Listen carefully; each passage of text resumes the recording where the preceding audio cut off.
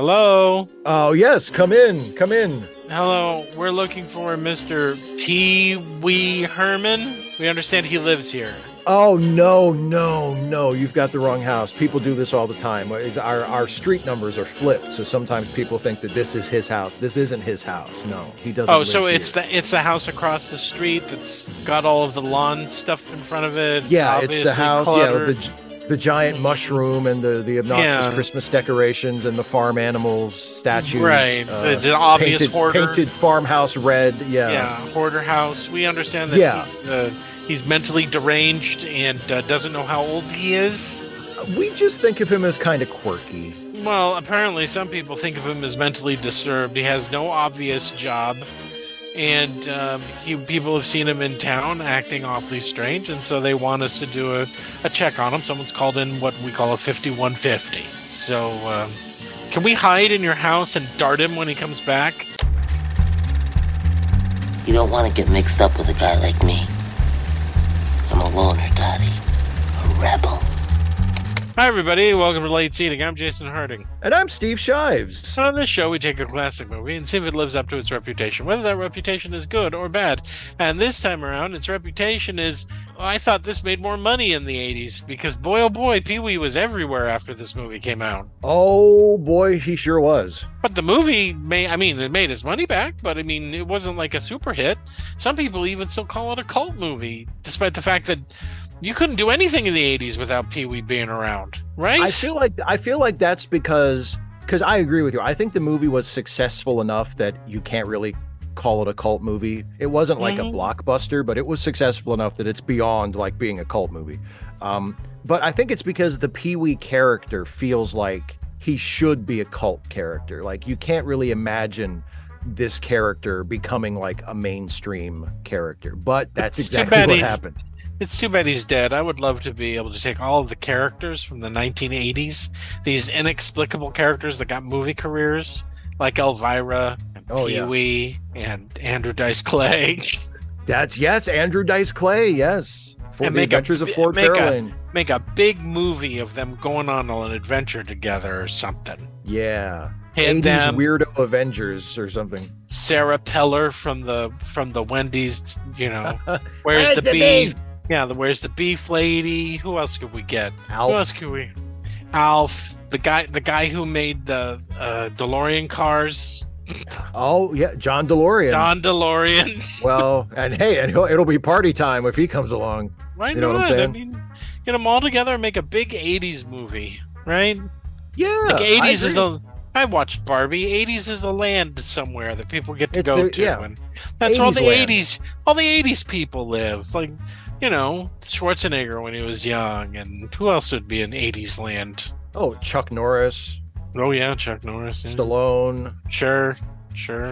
Hulk Hogan. Ugh, do we have to? I mean, I would look. He's gonna say he was there, whether he's there or not. All right, fine. Hulk Hogan, whatever. Anyway, we're doing what? Yeah. What movie are we doing, Steve? What is it again? Pee-wee's what?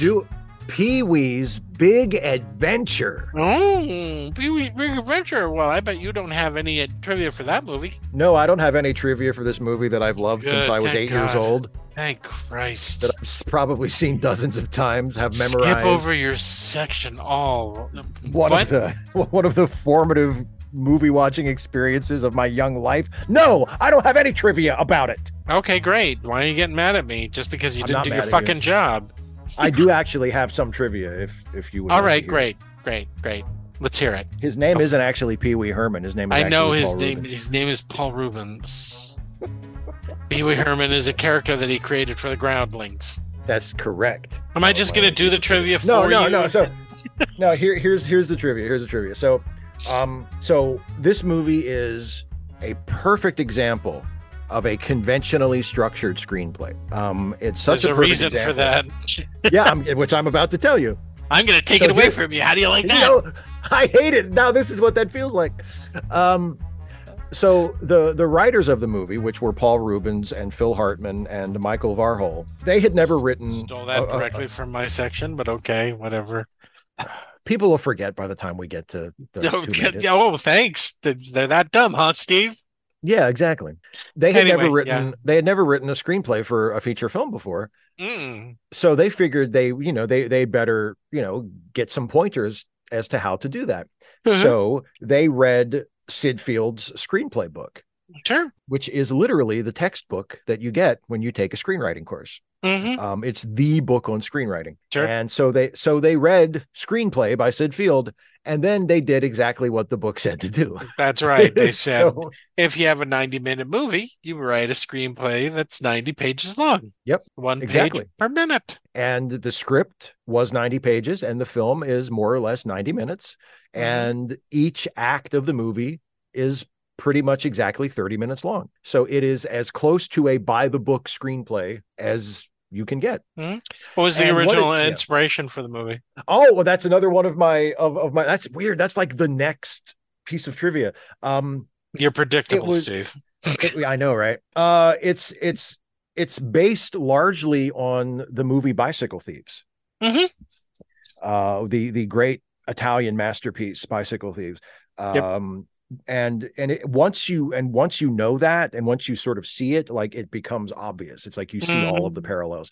Yeah. In both movies, the plot is kicked into motion when the main character's bicycle is stolen. Mm-hmm. Both characters go to the police and expect them to take it seriously, but they don't. They kind of laugh it off, like, we have more important things to do. Mm-hmm. They both go to a fortune teller Mm-hmm. who is a fraud and just basically tells them a bunch of bullshit that doesn't help. I mean, there are a lot of parallels between the two films, and I know what it shows to me is both in terms of it being like a totally by the book 90-minute 3-act screenplay, and also, being lifted, at least in terms of a lot of the plot points from Bicycle Thieves, is Mm-hmm. that it's less the underlying structure of it can be formulaic. That's not as important as how you execute it. Mm-hmm. Because I feel like most people, when they watch Pee-wee's Big Adventure, you're not sitting there watching it going, oh, this is such a formulaic movie. Like, the structure is almost perfectly formulaic, but Mm-hmm. the jokes, the tone, the characters, it feels exactly the opposite of that. Yeah. So but anyway. But yeah, and yes, people might not, you might not think that it was inspired by one of the most beautiful pieces of humanistic cinema ever made, Bicycle Thieves, Mm-hmm. but it was. Mm-hmm. Paul Rubens also wrote.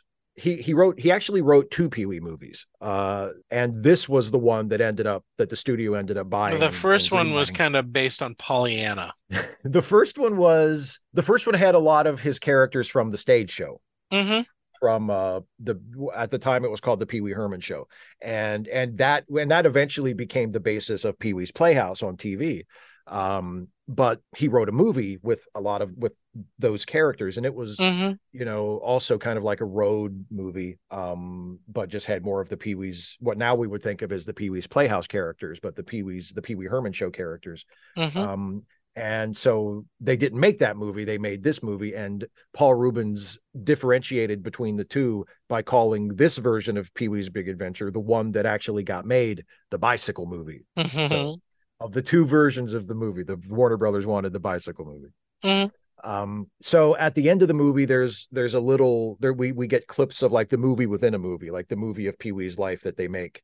And in that movie within a movie, Pee-wee, the real Pee-wee's role in the movie is a bit part as a clerk at a hotel. Mm-hmm. As a bellboy, I think. 5 years earlier in 1980, one of Paul Rubens' first movies was Cheech and Chong's next movie. Mm-hmm. And he appears in that movie as Pee-wee, like he's in character as Pee. He doesn't have the suit or anything, but like the persona is Pee-wee. And he plays a clerk at a hotel. Yep. So, it's kind of like a little nod to Paul Rubens' actual movie career. Paul Rubens and Diane Salinger, who plays Simone the waitress in this, also appear in Batman Returns. Yes, they do. As the parents of the Penguin, which was also directed by Tim Burton. So, that's right. And it's kind of neat. Like, their characters, like Simone, the waitress, isn't exactly a love interest for Pee Wee Nope. in this, but there's a little like she seems to kind of like him, and they're paired for a brief period in the film, and then they Hmm. go their separate ways. They talk about And her then big butt. they talk, and she says, "Pee Wee, I've been waiting for someone to put it to me like that my whole life." Hmm. But yeah, and then they appear together again in Batman Returns, and they get to play the Penguin's parents. So I think that's That's kind of right. one more piece of trivia, God. and Okay. and it also relates to Batman because there are Wait, it two relates to Batman coming from there you? I know, crazy, right? There are two Batman references in the movie, specifically references to the Adam West Batman, because this was, 4 years before Tim Burton directed the Hmm. Michael Keaton Batman that reset the pop culture reference point for Batman. Hmm. The first is, of course, when Pee Wee gets dressed in the morning. He gets dressed by sliding down a fire pole from his Hmm. bedroom to his kitchen, and he starts wearing his pajamas, and when he gets to the bottom, he's fully dressed, just like Adam West and Burt Ward in the Batman TV show when they would slide Hmm. down the bat poles.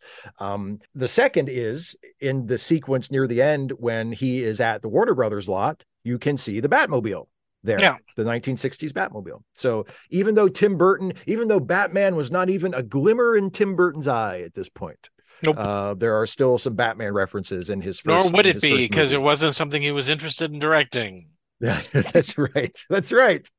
So that's my trivia for Pee Wee's Big Adventure. Hooray. Can I talk about who made it now? I would love it if you would talk about who Right. made it. Here we go, everybody. It was directed by Tim Burton. You know, that guy, Mr. I don't know. I don't know how to feel about him anymore. He made this movie, he made Beetlejuice, and after that, I just kind of went just I he's like he's I like yeah. Batman. I mean, I didn't like Batman. I like Beetlejuice just fine. I thought Beetlejuice was great. And then he made Yeah. Batman.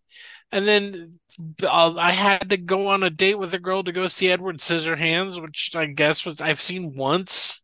I don't adore it like some people do, right? He That's didn't the one that direct I always a night, that's the one that I always think of when somebody says a Tim Burton movie, like the light bulb that automatically goes off is Edward Scissorhands. I feel like mm, that's like the quintessential Tim Burton movie. yeah. I mean, and then there was what he didn't do a Nightmare Before Christmas. Right. He didn't direct that. Someone Yeah. else directed that.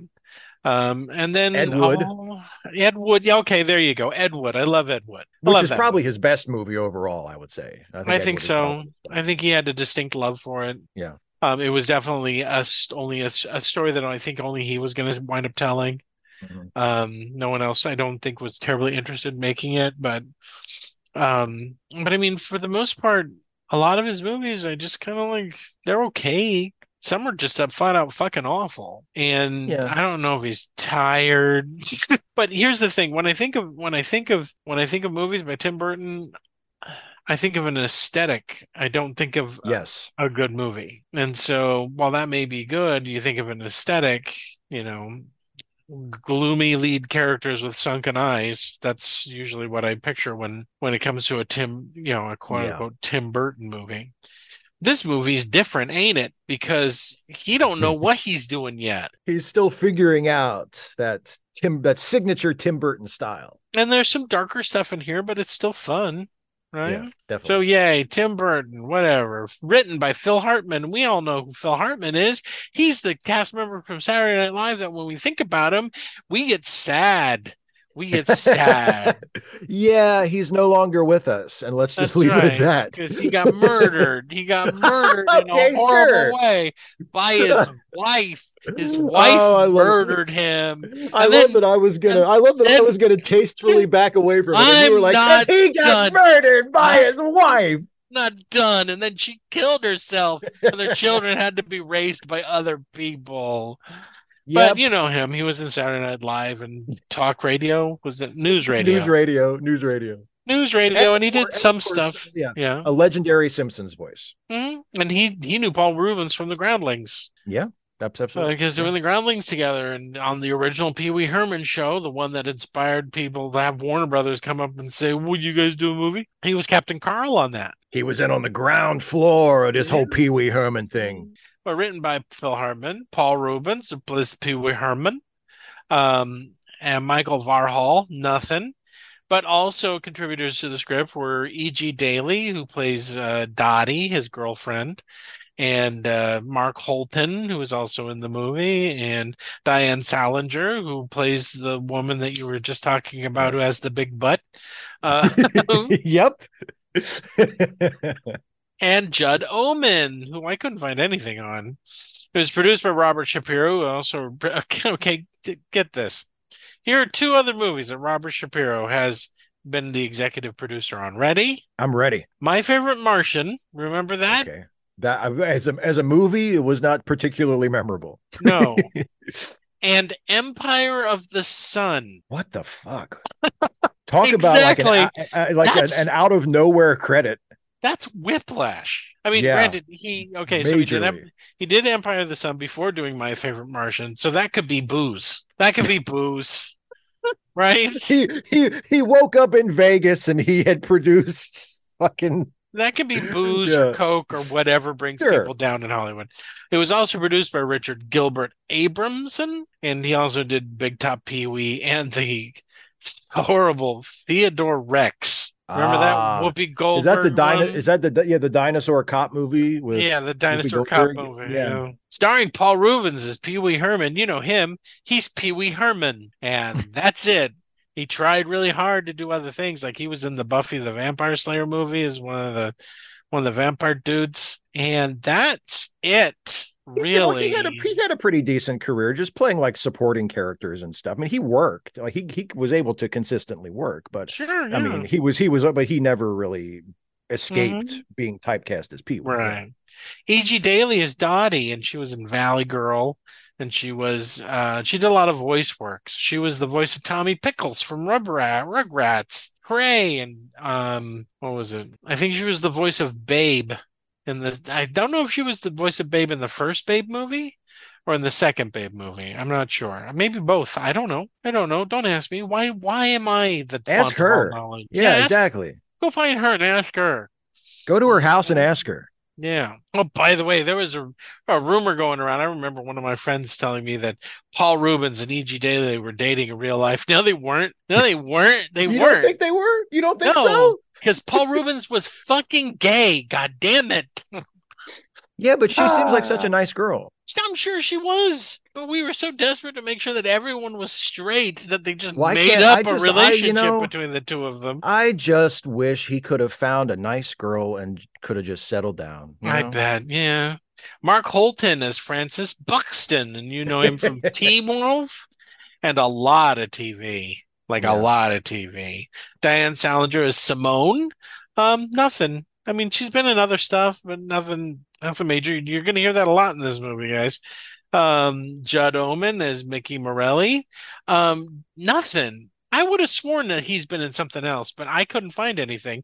He doesn't even have an entry in Yeah, fucking Wikipedia.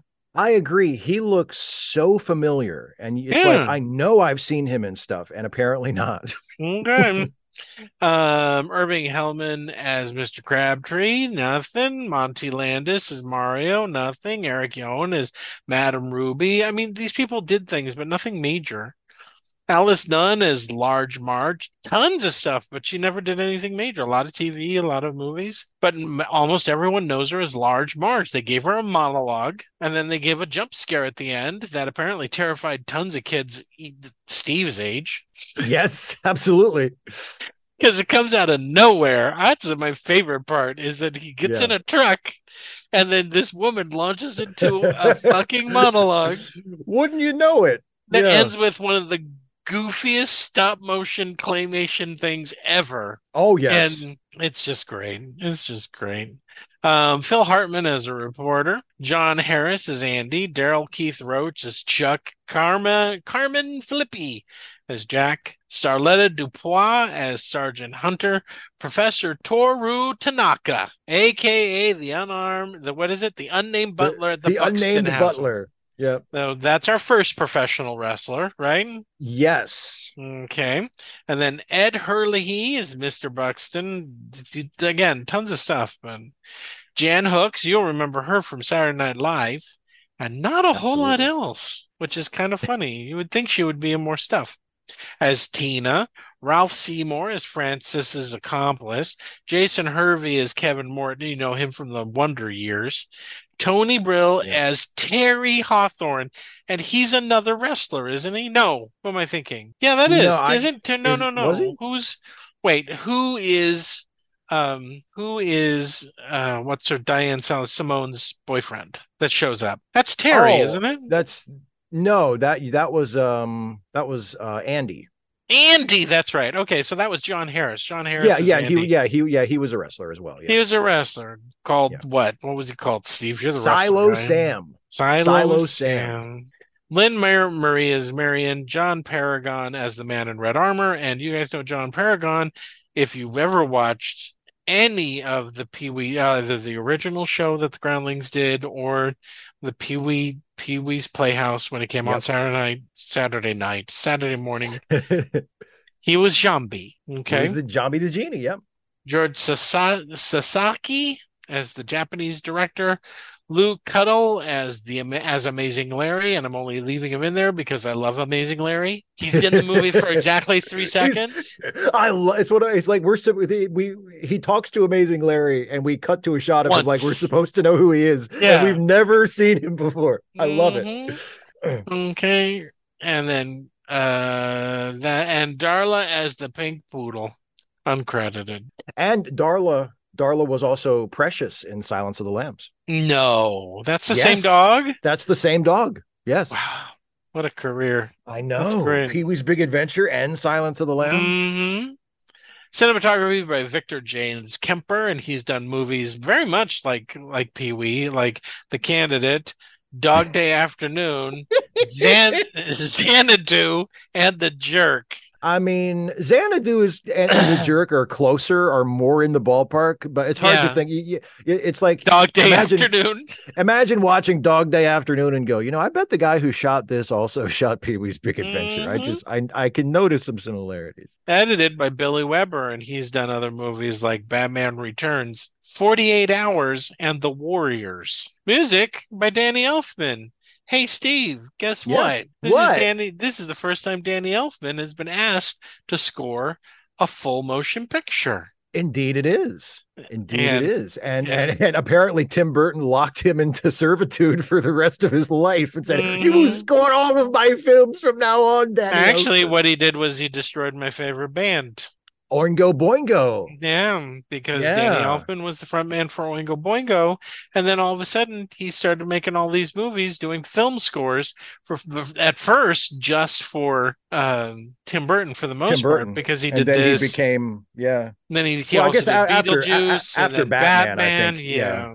after Yeah. Batman, he became Danny Elfman, and Danny Elfman, one of my favorite film composers. Mhm. And he's he's one of those composers like John Williams, where like you hear a few notes of it and you're like, that's Danny Elfman. Mhm. Yeah. And Danny Elfman is the singing voice for Jack Skellington in A Nightmare Before Christmas. That's right. Production company Aspen Film Society. You know who founded that fucking production company? Was it Steve Martin? It's Steve Martin. Yeah. That's right.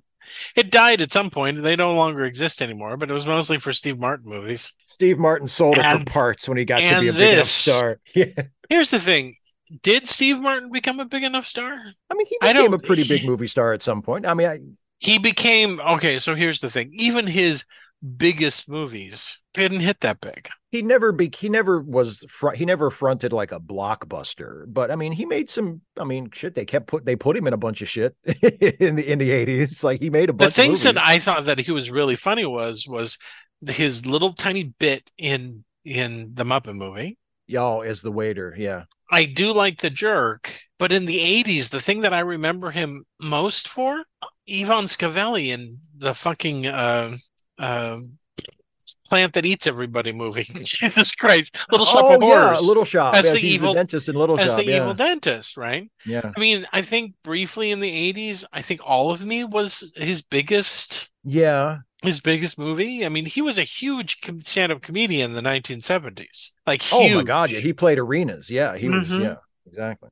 But then by the time the 80s hit, it had calmed down a bit. Well, and And I then know by the he end of did the 80s, yeah. he did some movies that like maybe weren't huge hits at the time, but have become beloved films now, like Planes, Trains, and Automobiles. Mm-hmm. Like I Sure. know that is a really good movie, but I don't think it was Yeah, like a I like it. massive I hit love at that the movie. time. Yeah. Hmm. Yeah. I mean, he did like Parenthood, Planes, Trains, and Automobiles, Father of the Bride, Dirty Rotten Scoundrels. I like Dirty that one. Rotten Scoundrels, but none of them were like super huge Yeah. movies. Anyway, that was his. It's dead now. No one, yeah. Distributed by Warner Brothers. It was released on August 9th, 1985. Running time 91 minutes. Budget 7 million. Adjusted for inflation 19.8 million. Box office 40.9 million or $116.1 million adjusted for inflation. So, Steve, Yes, my friend. are you ready to go back to when I was a teenager and I kind of obsessed about this movie a little bit too much, maybe? I probably I shouldn't have, and but I'm and when I was a child and I was obsessed with this movie. were you obsessed with the movie too when you were a kid? I loved this movie and I loved Pee Wee Herman so much. Yes, Hmm. absolutely. Okay, you ready? So let's get on our I'm bikes. Yes, our cool bikes. I've had a red bicycle since this. I've always had a red You've bicycle. insisted on always having a red bike. Yeah. Yeah, yeah. I have one right. It's in my garage. You ready? I'm Let's me and ready. you hop on our red bikes and ride into the world of Pee Wee Herman's Big Adventure. Steve, Yeah. take it away. Oh boy. Well, this movie starts as all great adventure movies start with the Tour de France. Of course. The greatest, cycling, of course, the greatest sport a lot Hmm. ever conceived. And This but there's time ridden in California. yeah, the Tour de France. Oh, it's the road version. It's Hmm. their own tour. Um, Yeah. but and this time there's an unusual entrant, which is Pee Wee Herman riding his bike, Hmm. and of course he rides straight to the head of the pack. Yep. And there's a hilarious side shot where Pee Wee races by on his bike, and then like a full 2 or 3 seconds goes by before the peloton catches up to him, and I'm like, okay, so he's not just winning, he's blowing these Yeah, motherfuckers away. which makes you wonder because he wins shortly after that, which means that Yeah. he was trailing for the majority of that race. He was What biding was his he? time. Was He he was he was biding his waiting. He was time? waiting for his moment to break loose. Yes. What I can tell you is that what Paul Rubin said was that this scene nearly killed him Oh because my he God. was having to power forward on a fixed gear bike that's weighed down with all of this shit All of that that they stuff. have Yes. they have fucking welded to this bike. Right, because it's got everything. It's got saddlebags, it's got stuff all over the Hmm. handlebars, Yeah. it's got that fake gas tank that has it, all the stuff that I want to putting up on my bike. And yes, it is heavy, and yes, it does impede your ability to ride your bike, but As you would whatever. imagine. Yes. Yeah. Who gives a shit? Anyway, so he wins, and of Yep. course, he wins a crown because you get a crown when you win the tour. When you win everybody knows when you win the Tour de France, you get a crown. Yes. That's right.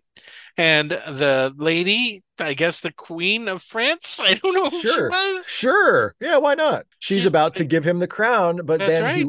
he wakes up because it was all a dream. It was all a dream. Mm. And is he upset that it was a dream? And his wife going, no. No, he's happy. Why would he? It's Because he's it's Pee Wee. It's And he, another beautiful day in the life of Pee Wee Herman, the and he apparently independently wealthy, eccentric man who, eccentric man child yeah, who's and we get who we get to acts see like his he's morning yeah, routine. like putting on the slippers and sniffing around a carrot. He's wearing pajamas. The first thing he does when he gets up is he starts playing with toys. He is a child. He is supposed Yeah. to be a child. He murdered his parents at some point. Okay, I that's the love that only thing I could think of. I What? love how he rushes through everything though, because you're right. He gets out of bed. The first thing he does is play with toys for like two Mhm. seconds per toy. Yep. Like he has no attention span. He has his bunny slippers sniff the carrot. He he plays with the dinosaur. He shoots something with a ray gun, Mhm. and it's like 2 seconds with each toy, and then he moves on. Mhm. And then he slides down his pole and he's dressed in his suit, which is gray. He wears a Yeah. gray suit with white loafers and a red bow tie. He goes downstairs. He says hi to his dog Speck, Yep. and then he starts his Rube Goldberg machine that makes his breakfast. That makes breakfast, where Abraham Lincoln makes flapjacks, And and this is yeah. when we learn, oh, this is a visual movie that's going to be funny with visuals too, because this isn't just joke after joke after joke, Right. right? It has whimsy. It has Hmm. yeah, and And an aesthetic sensibility to it. and Yeah. this is when the movie leans hard on Danny Elfman. Oh boy, yes. Oh boy, yeah. And yeah, and let's again, you mentioned it already. This is Danny Elfman's first movie score, And he's and doing a great and job. and he does so much like Hmm. it really to help to these jokes to land the way they need to. It's Hmm. phenomenal. Yeah. hmm But anyway, so we're cutting between the breakfast machine making his breakfast, feeding his dog, which includes an Abraham Lincoln statue that flips, that's supposed to be flipping the Yep. pancakes, Flipping the pancakes while Pee Wee goes into the bathroom, brushes his teeth, and with an then oversized toothbrush, with a giant toothbrush. Yeah. tapes his face up to make it look like a monster. Yeah. Just for shits and giggles, just because he felt Just, like it. why not? Fuck it, why not? And he's got a guess your weight machine, Yes. and it tells him to stay home today, Well, yeah, right? and don't forget also his weight is exactly 98 pounds. He is Oh, that's right. literally a 98-pound weakling. That's right. He's a 98 Yeah. pound weakling. The card that you get from getting your weight tells him he should stay home. You should stay. Don't leave the house today. And he should have Don't taken leave the that house today. advice. And he doesn't like it. He doesn't like that. So then he he's gets his he's got breakfast, plans. He's got places to go. and his Yeah, breakfast consists of a pancake, two eggs, a strawberry for nose, and two pieces of bacon for the mouth. He has to it's a make him breakfast out. plate. It's He a called breakfast. Hello, Mr. Breakfast. Yeah. And he says, "Hello, Pee-wee." And he asks his breakfast if he would like, and this is one of my favorite parts because it is such a joke and it's so 80s. He asked him if he would like some Mr. T cereal. And And he then he goes, "Yes, I covers the would." face. He covers the face in a huge pile of Mr. T cereal, so you can't even see the eggs That's in the right. pancake anymore. And then he eats one piece of cereal. And dabs his mouth with a napkin and goes and gets up, and that's his breakfast. Mhm. It's hilarious. He then goes outside. He turns on the sprinkler, which is a water wiggle. Not Yep. these bastards, not the ones that we had back in the current day, all safetied up. We're talking about a real water No. wiggle that would whip your legs and hurt you if you got too close to it. A danger to anyone near it. Yes. Hmm. He lifts up a secret panel on his house and then pulls down a tree branch that I guess is part two of the security thing, and it opens up a thing, Absolutely. and then we see his bike, right? Yes. And he suppresses a boner, Yeah, he and clearly loves his bike. he He, clearly he talks to the bike in he says hushed tones. he says good morning, I'm here. Yeah. Yeah. And then he polishes the bike, Yep. And we get right? and the bike, the contours of the bike are photographed the same way that the Starship Enterprise is in Star Trek the Yeah. Motion Picture. Like every curve and line is lovingly traced by the Hmm. camera. Yeah. And then we get to see the outside of Pee Wee's house, which is just as it's decorated by a lunatic. It's ludicrous. Yeah. Yeah. It's got everything in it that you could possibly want, but we discover that apparently in this part of Los Angeles, they have a plague of man children.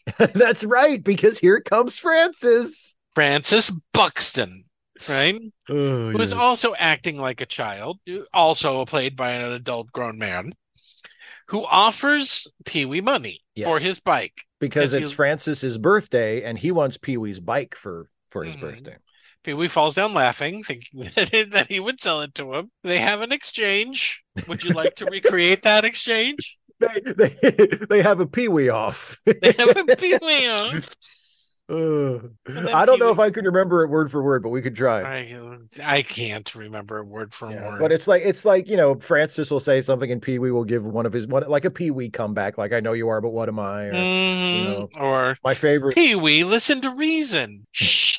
I'm listening to reason. I'm listening to reason. And then he tells him how much he's always loved that bike, and he goes, "I love that story." And then he just rides off. Yep. He's like, basically, it's an extended way of saying "fuck you, Francis." Yeah.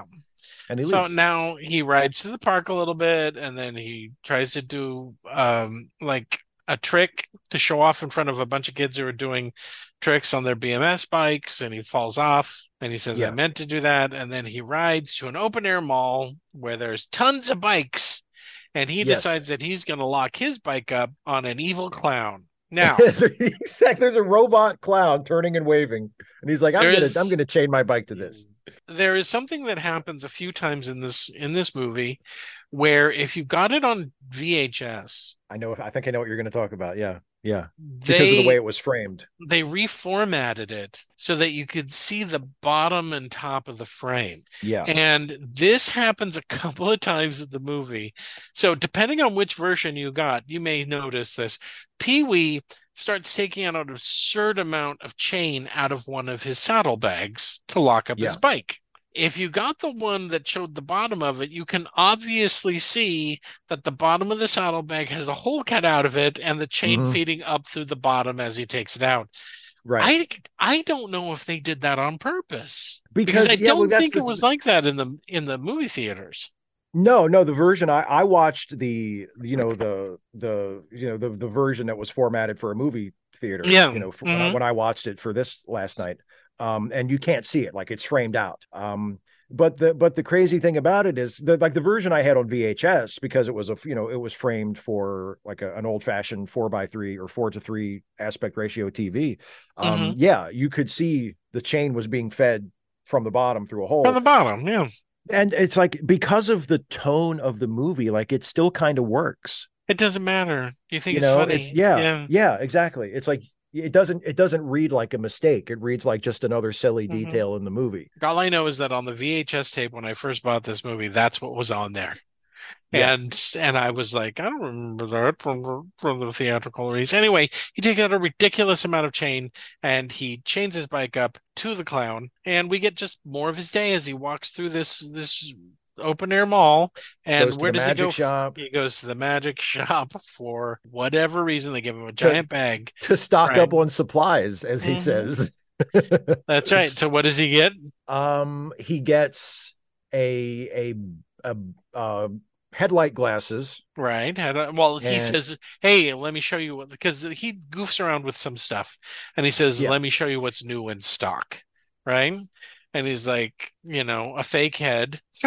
Well, he did. It's one of my favorite gags, because he says he shows him three things. He says, "Would you like a shrunken head?" And Pee Wee says, "No." So then No. he pulls up another head and he says, "Regular size?" And And he's Pee Wee like, says, "Ugh, "No." no. And then he's like, "How about this?" And it's a humongous head. It's like the He head is like doesn't six even feet tall. say it. He just holds up this giant head and goes, Yeah. "Mwah." And Pee Wee's like, "No, no." Yeah. Trick gum. Trick And he gum, he takes some of the trick gum, a boomerang bow tie, which was supposed to boomerang bow tie. feature Yeah. later in the movie, but they never did it.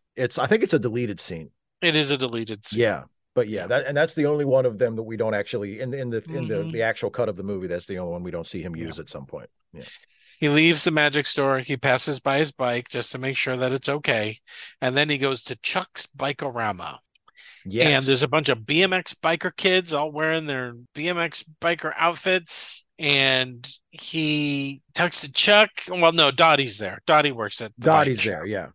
And he's there to pick up a new horn, right? Yeah. And Dottie has a crush on Pee Wee. Dottie likes Pee Wee.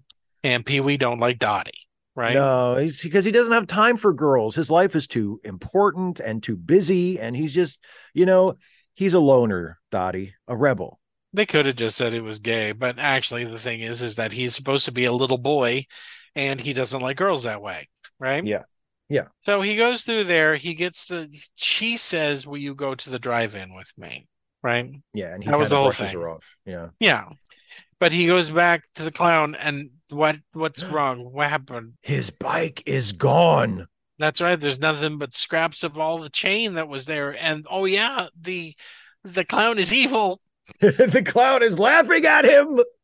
That's right. He runs back to Chuck's Bikorama, blows the horn, and faints. Yeah. And knocks over a row of bikes like dominoes. Yeah. hmm He tries to tell the police to start a dragnet to start searching for the bike, and they're just like, I love this when they tell him that it's not that important. He gives him such a look. Yeah. Like, what the fuck? If finding my bike isn't important, what the fuck is important? And then we have the extended scene of him walking out of this open air mall as Oh, I every love it. bike in the world goes past him, including He toy is ones. he is Yeah. the only person we see not riding a bike. That's Like right. he goes outside after his bike is stolen, and every single person is riding a bike but him. He sits down and then bikes keep riding past him. He tries to go to the police and he tries to report the bike stolen. And they're just like, they try to tell him, listen, you're more than likely you're not getting your bike back. Can you Yeah. think of anybody who might want to take your bike? I love it. Says, can you think of anybody who might want to take your bike? And what does he say? Well, everyone liked my bike. Wait, just that morning, Francis. Yes. And you know, you mentioned how important Danny Elfman's score is.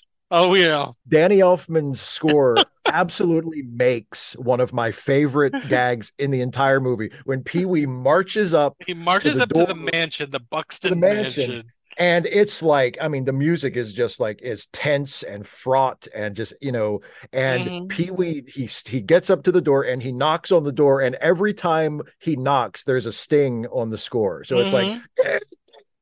Well, remember, it's also so not only funny. the big one because he does one, two, three big knocks And then and then three a little bunch ones. of Yeah. little ones. Yeah. Dun dun dun dun. Yep. So the guy from the James Bond movie shows up and answers Yeah. the door. Yes. Former Uh, WWF Tag Team Champion Professor Toru mhm. Tanaka. He says, I need to see Francis. He tells him that Francis is taking a bath. And he says, oh, yeah? Where are they hosing him down? Oh, yeah. He manages to sneak in, right? He Yes, puts up yes. like a fake knocker up on the An door. an automatic knocker, yeah, that's like a We fake hand knocking on the door. Yeah. we cut to the other man child who is playing in his pool. He's not taking a bath because he's wearing swim trunks, and it's Yeah. just filled with all of these boats and toys and all this other stuff, doing exactly what I did when I was 7, which Yeah. is literally pretend that I am a monster. Right. And you're And wrecking the boats and yeah, killing absolutely. Yeah. people and eating Killing them and people. doing Yeah. all that stuff. Yeah. Pee Wee gets there, he locks the door, and tells him, go ahead, scream your head off. We're miles away from where anyone can hear you. He jumps in the pool and they start thrashing about, right? Mr. Buxton, his dad, shows up, makes Tanaka bust through the door, and, Pee Wee says, he stole my bike. And Mr. Buxton said, that's impossible. Francis and I have been opening his birthday presents all day. Pee-wee, the And, Buxtons are not thieves. right. So Pee Wee goes, that's okay. Would you like some gum? And Francis gets the kind that runs out of He his goes, mouth that has which would you like? Fruit or or or spearmint, yeah, spearmint? Right. Mr. Buxton and gets the fruit, the which spicy is one, the yeah. spicy one, and he starts screaming, and Francis's mouth starts bleeding ink. And, yep. So Pee Wee now is starting to put up signs that is offering a $10,000 reward for information leading to the recovery of a stolen bike. Dottie Yeah. points out that he doesn't have that money. I would argue that he does, He's got considering some that kind of money. He seems he's, pretty independently well, wealthy. Yeah. when you live on a single piece of cereal in the morning, That's but okay. true. Maybe he doesn't have that much liquid cash. He Mhm. can't just drop $10,000 in somebody's lap. Yeah. But his But reasoning yeah, is go ahead. whoever comes forward with the information is obviously the one that stole it, so he doesn't have to give them the money. So then they're in front of a radio station. They go running into a radio station, and of course they put Pee Wee on to talk about his bike. And he's describing his bike, and we cut to Francis Buxton Francis. sitting in a chair with a tiger over him because he's in like a game room or something.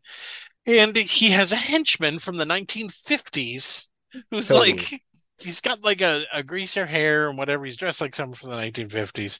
And Francis is like, this is getting too hot. I need you to get Yeah. rid of the bike because now, it Right. turns out Francis is the one Francis did that steal the hired a bike, guy. Yeah, he hired a guy. And then we cut to one of my favorite fucking scenes in this movie. And that is Pee Wee in his basement with Oh, I love this scene. with everyone he knows, where Yes. he's going to go over the evidence. Now, here's the one thing that I noticed. The map that he has behind him is a map of San Francisco. Oh, There's really? I never no noticed that. there's no way this takes place in San Francisco. Well, Okay. and given the tone of the movie, I mean, yeah, Hmm. that doesn't. I don't think you're safe in assuming that it's meant to take place in San Francisco just because there's a map of San Francisco on the Yeah. wall. But Well, yeah, what's great about this is he's spiraling out of control, where yes, everyone is against him. No one wants him to find. He starts throwing accusations at everyone that no one wants yeah. to find a He bike. has he Yeah, has an endless. He has a pile of evidence, none of which seems to mean anything. right. You He's know, built a model of the mall. he says he arrows that mark the position of the sun at the time the bike was taken. Like he's gone into this insane level of detail, and Hmm. none of it accomplishes anything. Hmm. Yeah. And I think that line that I might have said on this show, it's like a huge cable knit sweater Yes. that you're trying to unravel, and someone keeps knitting and knitting. So everyone decides to leave because he's not treating everyone very well. Right. And Yeah. He's he taking it out on basically everybody. Yeah. he tells Dottie he doesn't need anyone, right? Yeah. I Yeah. don't need you. I don't need anybody. And then they cut to him walking through the streets, hunched over, It's raining. It's nighttime. scaring homeless people. And Yes. he walks into Madame Ruby's, right? Madame Ruby's, who is a fortune teller and also apparently does taxes, Yeah, according and to her does sign on the according to her outside. sign. She asks him if he has money. He hands over what she has, and she makes up some bullshit, Yeah, well, right? she takes his wallet Mm-hmm. and guesses some things based on the pictures in his wallet that he's here about his He's looking bicycle for because his he hit. bicycle, yeah. Yeah, and she And he makes up asks, some bullshit. and he asks, "Where is it?" And she says she looks across the street, and there's some Alamo thing, Yeah, and she says it's in the Alamo in the basement. He says, "Thank you," and we immediately cut to him hitchhiking to Texas. right. He's like, okay, that's all I need. The Alamo, I'm there, and he's He's on his got way. a sign in the shape of Texas. He's Yeah, got a bindle on a stick. yes, he's like a 1930s hobo. Hmm. Yep. And no one's pulling over for him. He has a big fake thumb that he puts on his real thumb to help him hitchhike. That doesn't work. We see his enthusiasm die and Yeah, die eventually and yeah, die. eventually he's laying on the road, like half in the road, half on the shoulder, just lifeless. Yeah. But then pretty soon someone does pick him up. Yeah. Mickey. Mickey, and he seems totally normal and not wearing prison clothes, right? It's here's what I love about it. It's immediately obvious that Mickey is an escaped convict Right. because he's got handcuffs still on his wrists. That's right. He Right. does. And Pee-wee picks up on this right away. They don't play it like Pee-wee's dumb and doesn't get that Mm-hmm. Pee-wee immediately Ask him. notices Yeah. notices that Mickey is an escaped convict. And all he says is, what were you in for? Like he doesn't they play it completely the opposite. Like Pee-wee's not afraid of him.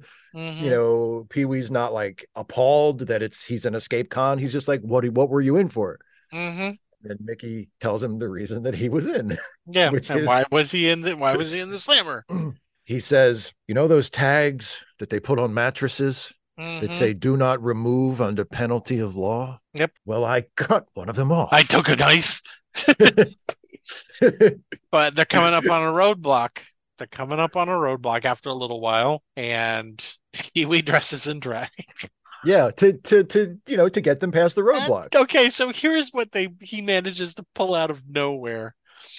Clothes for him to dress like a woman, a Yep. wig for him to wear, Yep. a mustache and goatee, and a pair of glasses For Mickey. for Mickey Yeah. to wear. So when they get pulled over, they don't think it's them. The weird guy who's manning the roadblock is asking Pee Wee to show off the dress. I just want to see that darling outfit you have on. Yeah. And they get through the thing, right? Yeah. They get through the thing, and Mickey immediately takes his disguise off, and Pee-wee seems perfectly content to just sit there and still be dressed up. He's just like enjoying the ride. Yep. So now it's nighttime, and he's letting Pee Wee drive. And this again, depending on how the movie was framed, he starts driving and he starts seeing the street sign, the road signs telling him how curvy the road's going to be. And if you have the one that shows the bottom of the screen, you can obviously see that the road signs are being pushed. Right. on Yes, tracks. the signs are moving, not the camera. Yeah, That's it's like right. an illusion. Yeah. But then pretty soon the road goes completely crazy. He drives off a cliff. They start screaming, and he puts because it's a convertible. He puts the convertible top up, and it turns into a parachute and allows the car to land. Right? Yeah. That's what Mickey says. Get out. I'm not traveling with you. Pee Wee's like, but why or whatever. And Mickey says, I'm a loner. I'm a rebel, which is the same line that he used Yeah. on Dottie. And he's like, ow, deja vu. Yeah. And now he's left in the middle of nowhere, right? And we get some Yep. animated eye gag stuff. That's right. Yeah. And this is where he uses the headlight It's glasses. so dark that we can only see his eyes. And Yep. Yep. he turns on the headlight glasses and he's surrounded by animals. He's surrounded by animals. I have no idea where the fuck he is, but there's animal that the frame is packed with nothing but animals. Yeah. But that's okay because Pee Wee's about to get picked up by the childhood trauma truck. Yeah. That's right. Large Marge. That's right, Large Marge. And she says, get in. And then she tells him about the worst accident she ever saw, right? Yeah. 10 years ago, this very night. And then she gets to the part of when they pulled the body out of the flaming wreck. It looked like this. And she makes like the scary stop motion face. Like, booga, booga, booga. That's right. And he screams, and then I think he says, "I think I can get off here." Oh no, or does he jump out? No, he doesn't jump out. Yeah. Oh, that's right. Because yeah, remember, out, he's getting more and more scared as she's telling this story. And then when she finally makes the creepy face, he screams, and then she says, "Oh, that was the worst accident I ever seen." And he says, "I think I can get off here." Yeah. And then he gets off, and it's a truck stop with giant dinosaurs. Yeah, with giant dinosaurs, and he goes in, and you think, okay, that was weird, and he goes in there. Oh yeah, because when he gets out, she says, "Tell him Large Marge sent you." Yeah, and that's what he does. And then the dude tells him that Large Marge died in the worst accident they'd ever seen, and it was like a little Twilight Zone thing. Yeah, and then he eats something, and then he realizes all of his money is gone. He realizes for the first time that the fortune teller stole his wallet. How long ago was this? He's been on the road for a couple of days, and he's like, "Oh shit, my wallet." Yeah. But that's okay because there's a waitress there. Her name's Simone. And she's like, well, so he can wash dishes. And Simone really likes Pee Wee. Yeah. And Pee Wee, being non-sexual as he always should be, doesn't pick up on any of that because she's talking about how she wants to go to France. Right? Her dream. Yeah. She wants to go to Paris. Dream. And she invites Pee Wee up into the mouth of a gigantic dinosaur. Yep. To watch the sun come up. To sit on the dinosaur's tongue and watch the sun come up. Like you do. And she tells him all about how she always wanted to run off to France. Then he says, everybody I know has a big butt. He asks her, what is it? What's your big butt? Or whatever it is. Because her boyfriend they do a little bit of a farce thing where her boyfriend is listening at the door and he hears Pee Wee say, let's talk about your big butt. And then they talk a little bit more and Simone because she's talking about how Andy, her boyfriend, isn't exactly great. Andy, who's about 9,000 feet tall, rips a bone off of the prehistoric monument sign. It's now bright daylight outside when they come down, and Andy is going to kill Pee Wee and starts chasing him around. Right? Chases him around with the giant bone, and bone. Pee Wee flees across a field and jumps into the open boxcar of a conveniently passing freight train, and falls asleep. And then has a nightmare about a gigantic dinosaur devouring his bike. Yep. He's been under a lot of stress. But it's okay because when he wakes up, there's a hobo there eating sardines. Yeah. And then he gets to hear the hobo sing every hobo song known to man. This is another one of my favorite, because by the time they get to the last song, Pee Wee is done. Oh, he's like, he does not want to hear it anymore. The hobo is so happy and is having He, such a great time singing all these songs, saying "Oh Susanna," and all these great old uh-huh. like Stephen Foster songs. And Someone's in the finally, Pee kitchen Wee, with Dinah. yes, and like Pee Wee just he can't take anymore, and he puts his hands over his ears and screams and And jumps off the jumps off the train. train. Right. But where is he when he jumps off the train? There's a sign right there for no reason next to the train tracks. Wouldn't you know it? He's arrived in San Antonio, It the home of the literally says, Alamo. "Howdy, partner. Welcome to San Antonio. Visit the historic Texas Alamo." And he's like, How about that? "Yay." So he goes there, and Jan Hooks is showing everybody, all of these tourists, everything about the Alamo. And he has to sit there and he wants to ask questions, but she keeps telling him to shut up. Wait till I get to the end of my Wait till I presentation. get when you can, and then you can answer questions. And it is a typical awful, tour guide type of situation Yeah. where they're all learning about what is it? What is it? Can you say? She asked them if they know how to say something. I can't remember. I can't. It Oh, was about. was it Buenos Dias Yeah, I think so, maybe, or whatever, or or something? Yeah. tortillas or something like Oh that. no, no. She says, "Do we have any Mexican Americans with us today?" And Mm, like two people raise their hand, well, and she goes, buenos "Well, Buenos dias. Dias." Mm-hmm. Yeah.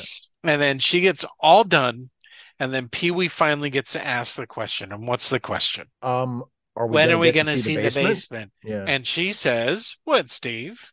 Oh, there is no basement at the Alamo. And they all start laughing at him. He runs out of the Alamo, and now he's upset. So now He's he's at come the all this way bus. for nothing. Yeah. Yeah, he's sitting on a bench at a bus stop. And who walks up, Steve? Wouldn't you know it? It's Simone. Yeah, and Simone is She's getting on a bus to Paris. to Paris. Why the fuck not? You got to get there somehow. That's right. Yeah. And so he's glad that she's living her dream. She hopes that he finds his bicycle, and she's says bon voyage, and he decides, okay, I gotta. So he calls Dottie from a payphone, Yeah. right? Yeah. And he needs to ask Dottie for money for bus fare so that he can get back home. And this is another thing that is going to be stuck in my memory till the day I die, where she says, "Where are you, Pee Wee?" And he says, "I'm in Texas." And she says, "No, you're not." And he says, "Yes, I am." And he I'll leans prove out it. I'll prove it. He leans out the phone booth and goes, "The stars at night are big and bright." And everyone claps back. Clap, clap, clap. Deep in the heart and that's No, enough. Texas.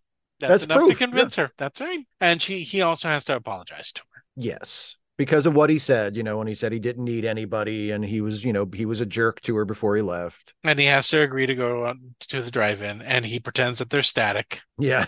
I have no idea how he's going to get any of the money for any of the tickets. No, That, well, but he goes straight to the ticket window. Does he think that she wired him the ticket like I have right then, like at that exact moment? no idea, but I do know who's at the ticket window. Yeah. It's Andy. It's Andy, and he's still mad at Pee Wee. That's right. And he starts chasing Pee Wee, and Pee Wee runs into a convenient rodeo. Yeah, well, it's where Texas, He dresses up like a cowboy, complete with a bandana to disguise his face, and some people pick him up and they put him on top of a steer. That's right, because the whoever the cowboy was that he stole the clothes from, he's up next. And he gets thrown off, but thankfully the steer sees the red shirt that Andy's been wearing and chases him off. Yeah. And then we get another dumb joke that shouldn't work. Yes, absolutely. Because Pee Wee has been knocked out and they're trying to tap him awake. They've taken off all the cowboy stuff. And they're like, "What's your name, son? And he says, "I don't remember." "Where are you from?" "I don't remember." "Well, what do you remember?" And he goes, "I remember the Alamo." And everybody cheers because it's Texas. And then for some reason he winds up at a biker bar. Yeah, well, because remember he's walking down the road and he sees that they have a phone and he wants to use the phone. So he goes in to use the phone. And it's a rowdy biker bar and he's trying to use the phone and he turns around and he says, "Excuse me, I am trying to use the phone." And they all gather around him, and they're trying to decide what it is that they're going to do. Whether they're going to kill him or whether they're going to destroy him. This is also a brief cameo by Elvira's in this. That's right. She's the biker mama. Yeah. She's the biker mama. Let me have him. But he manages to back out. Wait, no. Wait, first he backs out, and then he knocks over all of their bikes. Yeah, and then they're like, "Okay, he's like, we're totally gonna kill you now." Excuse me, and yeah, they slam him on the table. They're like, "I say we cut him up. I say we do this. I say we give him. I say we give him." He makes it. He's like, "I say we let him go." But they have her. They come up. That I guess that's the fate worth of death. And then he asks for a last request. Inexplicably, he comes up to a guy who works there who happens to be wearing platform shoes, I guess. One of my favorite sight gags in the movie. Because he takes him off and he's taller than Pee-wee, and then he takes him off and he's like a foot shorter. Yeah. And Pee-wee, putting these on, does a dance on the bar to tequila. Yeah. And he wins over the bikers, right? Yes. They give him one of their biker vests. They say, "Good luck, Pee-wee," and one of their bikes. And he says, "Good luck, Pee-wee. We really hope you find your bike." And he's like, "Okay." And then he takes off on one of the motorcycles and crashes directly into a sign. And then they show the ambulance on the road being escorted by the bikers, right? Yes. Oh, yes. He gets to the hospital. And he has another dream. And now, I guess this dream picks up right after the bike got destroyed by the dinosaur because it's in pieces all over the place. And a bunch of super scary fucking clowns come out of nowhere, and they're dressed like doctors. Yep, and they're doing surgery on his bike. Yeah. I fucking hate this scene. Clowns are scary. Clowns are scary. Clowns are scary. They're upsetting, and they didn't need to have this in the film. But they can't get the bike. They can't get the bike is dead, I guess. And then they show it being and the bike goes to hell. The bike goes to hell. Where Francis is the devil. And they're destroying the bike. And he wakes up in the hospital. And the TV in the hospital room's there. And what's on the TV, Steve? Well, it's a news story about how this famous child actor has just been given the gift of this really cool bicycle. That's right. And wouldn't you know it, it's Pee-wee's bicycle. And it's at Warner Brothers. Yeah. Weird. That's the same company that's producing this movie. What a coincidence. So he sneaks in to the studio by pretending to be the entourage of who? Milton Berle. Milton Berle. He just comes up behind everybody and just obnoxiously laughs at Milton Berle's jokes and walks right in. And now he's in there and he's walking around and he's saying hi to everybody. And that's where we get the cameo from the guy who plays Zombie. He's dressed up in red armor and he does a funny, like, high voice. Right. And he sneaks onto a set of a movie that apparently has nuns in it. The lead nun, the head nun, is played by the woman who plays Missy Vaughn. That's right, on Pee-wee's Playhouse. Yep. Pee-wee's Playhouse. And she is threatening to quit because the lead child actor is a sack of shit. Yeah, is like the biggest little asshole you can imagine. And she's like openly threatening in front of everybody, threatening the director that she's going to quit. Meanwhile, the lead actor is such a little prick. Oh, he's Pee-wee dresses up as one of the nuns, and he just takes the bike. He walks up and he says something because, like, in the scene in the movie, the kid has donated it's like the kid was an orphan and he's just been adopted by new parents, so he's leaving the orphanage with the nuns and he's donated his bike to the orphanage. So Pee-wee, in costume as one of the nuns, basically says thanks and takes the bike and rides it out. What the woman says is, "Oh, Johnny, you're an inspiration to us all," and he goes, "Boy, I'll say I'm going to start a paper route right now," and just takes the bike. And rides it off the soundstage. And he gets outside, and now starts one of my favorite chase scenes in movies ever. Okay, because now he is in the back lot and he is trying to ride his bike through the back lot, and And there are guards that get their own bikes to chase after him. Yes, and also on the in the golf carts, we get that great Yeah. shot of all of the succession of golf carts being unplugged. Mhm. And we find out all the gizmos and gadgets that are on his bike. Like one Oh yeah, guy's it's like reaching it. for the Yeah, handlebar, and it's a fake handlebar, and pops off in his hand. And he starts riding through. He rides through the jungle a beach movie, department, a beach movie, a Godzilla a movie, Godzilla movie, which for some reason is being shot on a soundstage in mhm, Warner Brothers. a Twisted Sister video. Right. Just a whole bunch of stuff. And then what does he use as a jump? He goes through like I can't remember what he uses for a jump, because eventually what happens is someone's driving him in a fake boat, right? Yes, And someone's yeah. Godzilla winds up in the fake boat along with Santa Claus. Yeah, Santa's sleigh gets attached to the boat somehow, and it's all being dragged Mhm. along. Yeah, Right. And yeah, Santa's sleigh behind the boat and with Godzilla. And then there's the Twisted Sister video. Then so no, he goes to a town and he has rockets on his bike. that's right. And he engages the rockets and he flies through the air and he lands outside of the studio in a regular old neighborhood. Some kids see him and they go, awesome. And now Pee Wee has his bike, but something's wrong. What's happening? Yes. Destiny calls. Destiny That's calls to Pee Wee mm-hmm. because he can't just ride his bike home. Nope. Because as he turns around a corner, he sees that there's a pet store on There's fire. a pet store on fire in which he goes in and he saves all the pets. And my favorite thing about this is he keeps passing by the snakes. Yes. And And he he's like, keeps finding ugh. other animals to save instead of the snakes because he's always like, Yeah. ugh. And there's a Yeah. chimpanzee that helps him with all the animals. He even gets all the goldfish out Yes. before, and Before the then snakes. he goes in and he's staring at the snakes and he's staring at the snakes, and then he finally just runs out with his hands full of snakes, Screaming. He collapses. Yeah, and I love the fire department arrives right at that moment, and they're like, Pee Wee, they're like, young man, are you okay? And his first words are, there are still some fish inside. Mm-hmm. And they say, this kid's a hero, and then the cop says, this kid's a criminal or something. Yeah, he's a thief. Yep. And so they bring him in to the studio where they replay some of the footage of him destroying the Godzilla movie. He apologizes, and then there's this big studio guy who tells him what? He says, Pee Wee, Warner Brothers would love to make a movie about your story. Mm-hmm.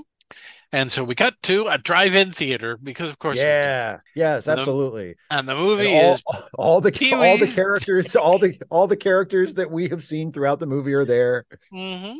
Mm-hmm. This is where we get our Phil Hartman cameo because they're all he's a reporter. Well, first he goes like backwards through all the people that he met, because first there's Terry, who's the producer. He's like bought snacks for everybody. Yeah, right? He's delivering snacks for all of his friends that have come to see the movie. Yeah, he gives Terry his snack. He's sitting in a limousine. Then there's the hobo who's brought his friends, right? Yeah, and of course they're sitting around a hobo fire. Right, exactly. And the bikers are there. Mm-hmm. The bikers are there. Oh, wait, but we stopped to watch the movie, and the movie is obviously Pee Wee is now played by what's his name? I can't remember. James Brolin. James Brolin. Dottie is played by what's her name? I can't remember her name. Morgan Fairchild. Yeah, Pee Wee's bike is now a super motorcycle called the X1. And they get attacked by ninjas. Yes, they do. And they have to fight the ninjas, but someone has stolen the X. One of the ninjas steals the X1. Then he sees Mickey, who is in a prison bus. Like a prison bus, yeah. Mm-hmm. He loves watching it out the window. Mm-hmm. He tries to sneak a file to Mickey and a giant hot dog bun. And a footlong. Here's your footlong. He gets caught, and Mickey says, "Nice try, Pee Wee." Then we cut back to the movie in which the Pee Wee character is at a hotel. And Pee Wee is this is his scene in his own movie where he's playing the bellboy, and he says something that I have said out loud. I think we've even said it on this show. Paging Mr. Herman. They've obviously dubbed his voice. Yeah, it's not his voice. Yeah. Mm-hmm. Mr. Herman, you have a telephone call at the front desk. He runs into Simone, who is now has a French boyfriend. Yeah. And he has somehow brought them French fries. He's brought them Yeah. French fries, right? He's brought them French fries. Yes. Hmm. Then it's the bikers, where he just throws them all a bunch of He just candy. throws it in the air. Yeah. Hmm. And we watch a little bit more of the movie where he just stands in the background. And then we run past Chuck, and there is Dottie, and she's dressed up really nice for the date, right? Yep. And she's on her bike, and Pee Hmm. Wee's bike is next to her. Hmm. And she has an unnamed poodle. And then Yeah. Francis shows up, and he's being interviewed by a bunch of reporters, and he's taking credit for the fact that if it wasn't for him, this movie would never have been made, right? Exactly. And he wants a photo of him sitting on the bike. He thinks that would be Hmm. nice. So Pee Wee Right. says, "Sure." Yeah, and he sits down on the bike, and then he pushes a button, and then Francis gets launched into the air. Yep. And then Huey says, we don't have to stick around for the end of the movie, right? Right. And Dottie says, "Don't you want to see the rest of it?" And he says, what, Steve? He says, "I don't need to see it. I I lived lived it. Right. And then he rides off. The end. The So, end. the end. So, Steve, how do you Yes. feel about this dramatic retelling of the adventures of Pee Wee Herman and his last lost bicycle? The most deeply impactful movie about a bike since Bicycle Thieves, I would I think. would say easily. Yes. Yeah, Easily. yeah. How do you feel about Pee Wee's Big Adventure now that you're not a child? I mean, it's, not much suspense here, seeing as how we've both been laughing at it the entire time we've been talking about it. But I love this movie. And I loved it when I first saw it as a kid. And I loved it yesterday when I watched it for this. I've seen it, I Hmm. don't know how many times. It Yeah, it always makes me happy when I watch it. It always makes yeah, me laugh. yeah.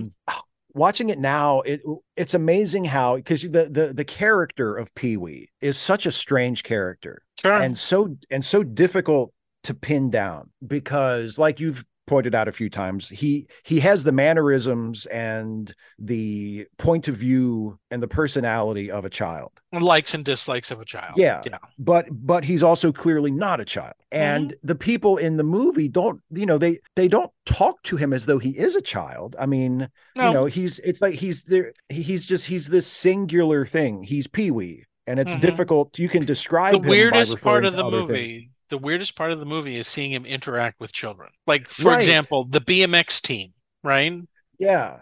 Because they're like, "Hey, Pee Wee, what's going on?" And it's like, do they think he's cool? They Do well, they? that's the thing. They kind of do. Like Yeah, the BMX team. It seems like they like him. yeah. They're like, "Hey, Pee Wee." They don't make fun of him. They're not talking down Mm, to him.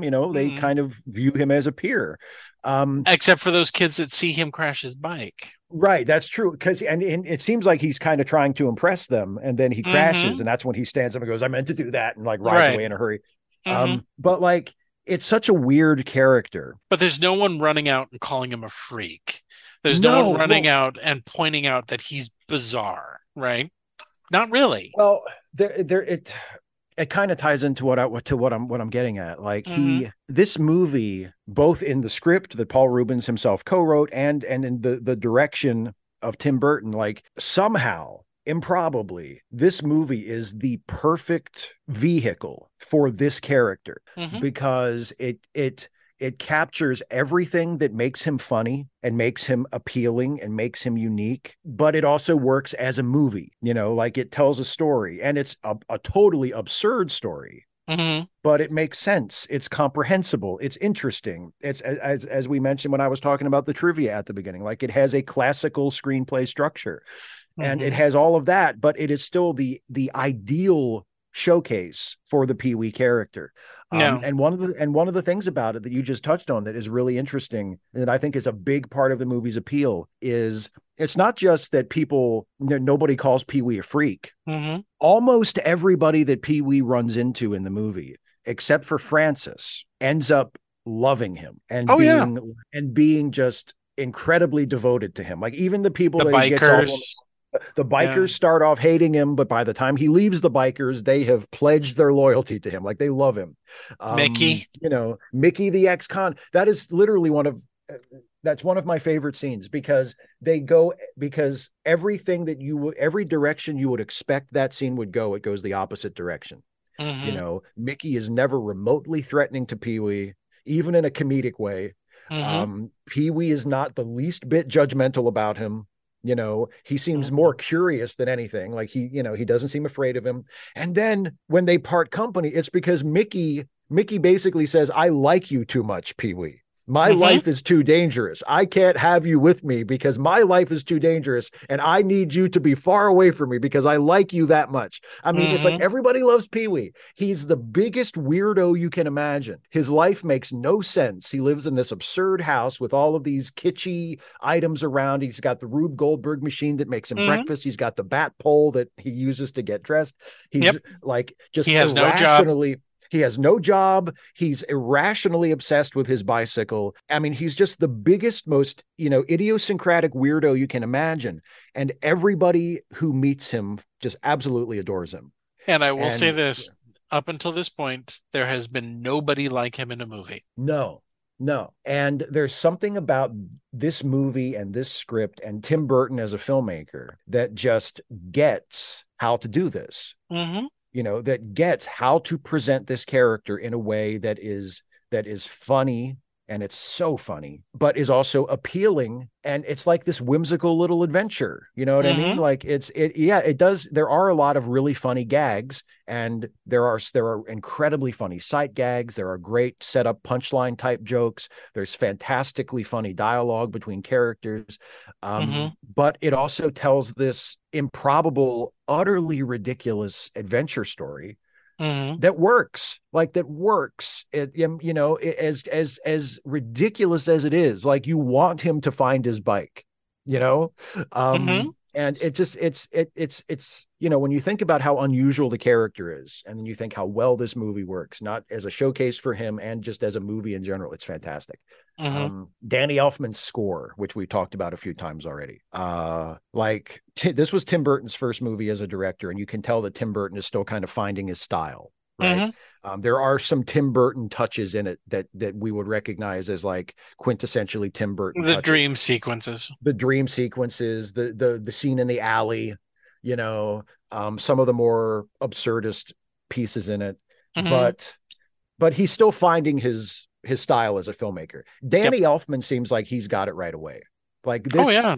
this is Danny Elfman's first score, and this is a Danny Elfman score through and through. Like it's like Danny Elfman just somehow knew who he was as a film composer like immediately. Mm-hmm. And the score is so important in this movie. We already mentioned how it underscores the knocking on the door and how it makes that scene so funny because it pushes it so ridiculously over the top. Mm-hmm. And it matches Paul Rubens' body language as he throws himself into that door for the knocks. And it's great. And there's a And lot of stuff in this yeah, movie that allows the score to step forward, because yeah, there's a lot of sequences in this film where there is no dialogue. The that's the right. dream sequences, every chase sequence that's in there, it's usually dialogue free, and Elfin is now carrying the film up based on the soundtrack. Yeah, yeah. The phrase I have written down here in my notes to describe it is demented carnival music, Sure. because and it fits Pee-wee's aesthetic, and the tone, and it fits Tim Burton's aesthetic in a lot of ways too. I mean, there is Mm-hmm. like, because a lot of Pee-wee's life and a lot of what he encounters as he goes through this story, there's a lot of carnival imagery, Mm-hmm. and a lot of imagery drawn from like kitsch It's and sort of carnival old. Yeah. funhouse kind of Oh, stuff. yeah, Yeah. funhouse, circus, like old fashioned forms of entertainment, the Mm-hmm. rodeo, even when he goes to the movie lot, it's like a movie lot from the It's an 40s. It's not like, old-fashioned yeah, movie lot, yeah. yeah. It's not a movie lot from the 80s. It's a movie lot from the 40s where everything is Mm. done on sound There's like stages. showgirls walking Yeah, around and exactly. They're making a beach cowboys movie. and Has anybody yeah. made a beach party movie since the 60s? They're making a No, beach party movie. no. So yeah, and that ties into another thing I noticed, and this is maybe a little bit of a stretch, but this occurred to me as I was watching it. The aesthetic and the tone and the kinds of images and ideas and themes that the movie is interested in is like a less dark, less surreal, more narratively coherent David Lynch. Okay. It's I not could as kind of see that. it's not as surreal as a Lynch movie. It's not as anti-narrative as a Lynch movie. Mm-hmm. But there's that same fascination with dreams and like classic Americana and old-fashioned Hollywood and small-town America, like the sort of the American fairy tales that we all know aren't true. If this movie has a vibe, yeah, it's the 1950s. Oh yeah. Movie. Oh yeah. I mean, like even the guy that Francis Chuck is, hires. Yeah. he looks like a greaser. Yeah. Chuck, who runs Chuck's Bikerama, is wearing a sweater. Wearing a sweater like a dad from a 50s sitcom. Like a dad from the 1950s. Yeah. The cars that we see. What kind of car is Mickey driving? He's not driving. He's driving an old 1950s car, and the car behind them while they're driving for most of it is a 57 Bel Air. Yeah. So there's a lot of the bus that Simone gets on is not a modern bus. It's one from the 1950s. So there's kind of like this 50s kind of aesthetic going on. We know it's not the 1950s because when things not of the 1950s show up, they stand out like a sore thumb, like the BMX bike team at Chuck's. Yeah. Oh yeah. Oh yeah. Because all of the signage, everything in the open air mall is reminiscent of the 1950s, right? When Rubens grew up. Yeah. Right. So sure. Well, and I mean, even the design of the bike itself, you know, very 1950s. And the toys that he plays with. Yeah. Yeah. You know, there's a Howdy Doody doll right front and center, and then he plays with a fire truck. Who in the fuck? What kid in the 1980s was playing with a fire truck? Couldn't wait to wake up to play with their fire truck. Yeah. But yeah, and you know, the last thing I want to mention specifically, Paul Rubens' performance as Pee-wee. I think people who are fans of his and people who are fans of the Pee-wee character already know this, but like I know there because Pee-wee got so big in the 80s. Pee-wee was everywhere. The TV show was a big hit. There was the Pee-wee Herman talking doll that I of course had one, where you pull the string and he says like a Pee-wee phrase, and like Pee-wee was everywhere. And there was eventually backlash where people were like, enough with the fucking Pee-wee. You know, just the same thing happened to The Simpsons a few years later. It was like it was overkill. It reached a tipping point and people went from loving it to thinking, what the fuck is this? And so there was a lot of that when I was a kid and I was a Pee-wee fan. You know, there were people when I would tell people, especially adults, that I like Pee-wee Herman, you know, you get a lot of you know, because I think the easy read on him is, well, he's just loud and obnoxious and rude and, you know, but when you actually watch the movie or watch Pee-wee's Playhouse or even watch the original HBO special for the, you know, the stage show based on his Groundlings Act, he's giving a performance. He's playing a character. And it's not one note. You know, I love the way, and I took particular note of it when I watched the movie this time. It jumped out at me that the way he modulates his voice, the way he can go from quiet to overbearingly loud, always with intention. He's never just screaming because he wants to scream. He's doing it with great skill and great intention. And he almost always gets a laugh. Like he can get a laugh just from the way he says a line. You know, like to me, one of my favorite lines in the entire movie is the way he says to Francis, I love that story. Like, because I say that all the time. I say that in real life. You know, if I want to be a smart ass to someone and somebody will say something to me, I'll say, oh, I love that story. Because it's such a passive aggressive cutting thing to say to someone when they've just spilled their guts to you and you completely dismiss it with this, you know, sarcastic, like, oh, I love that story. And he nails that because he gets the tone of it is perfect. The line that you've mentioned a few times when he says, you know, to Tanaka at the door, like, oh really, where are they hosing him down?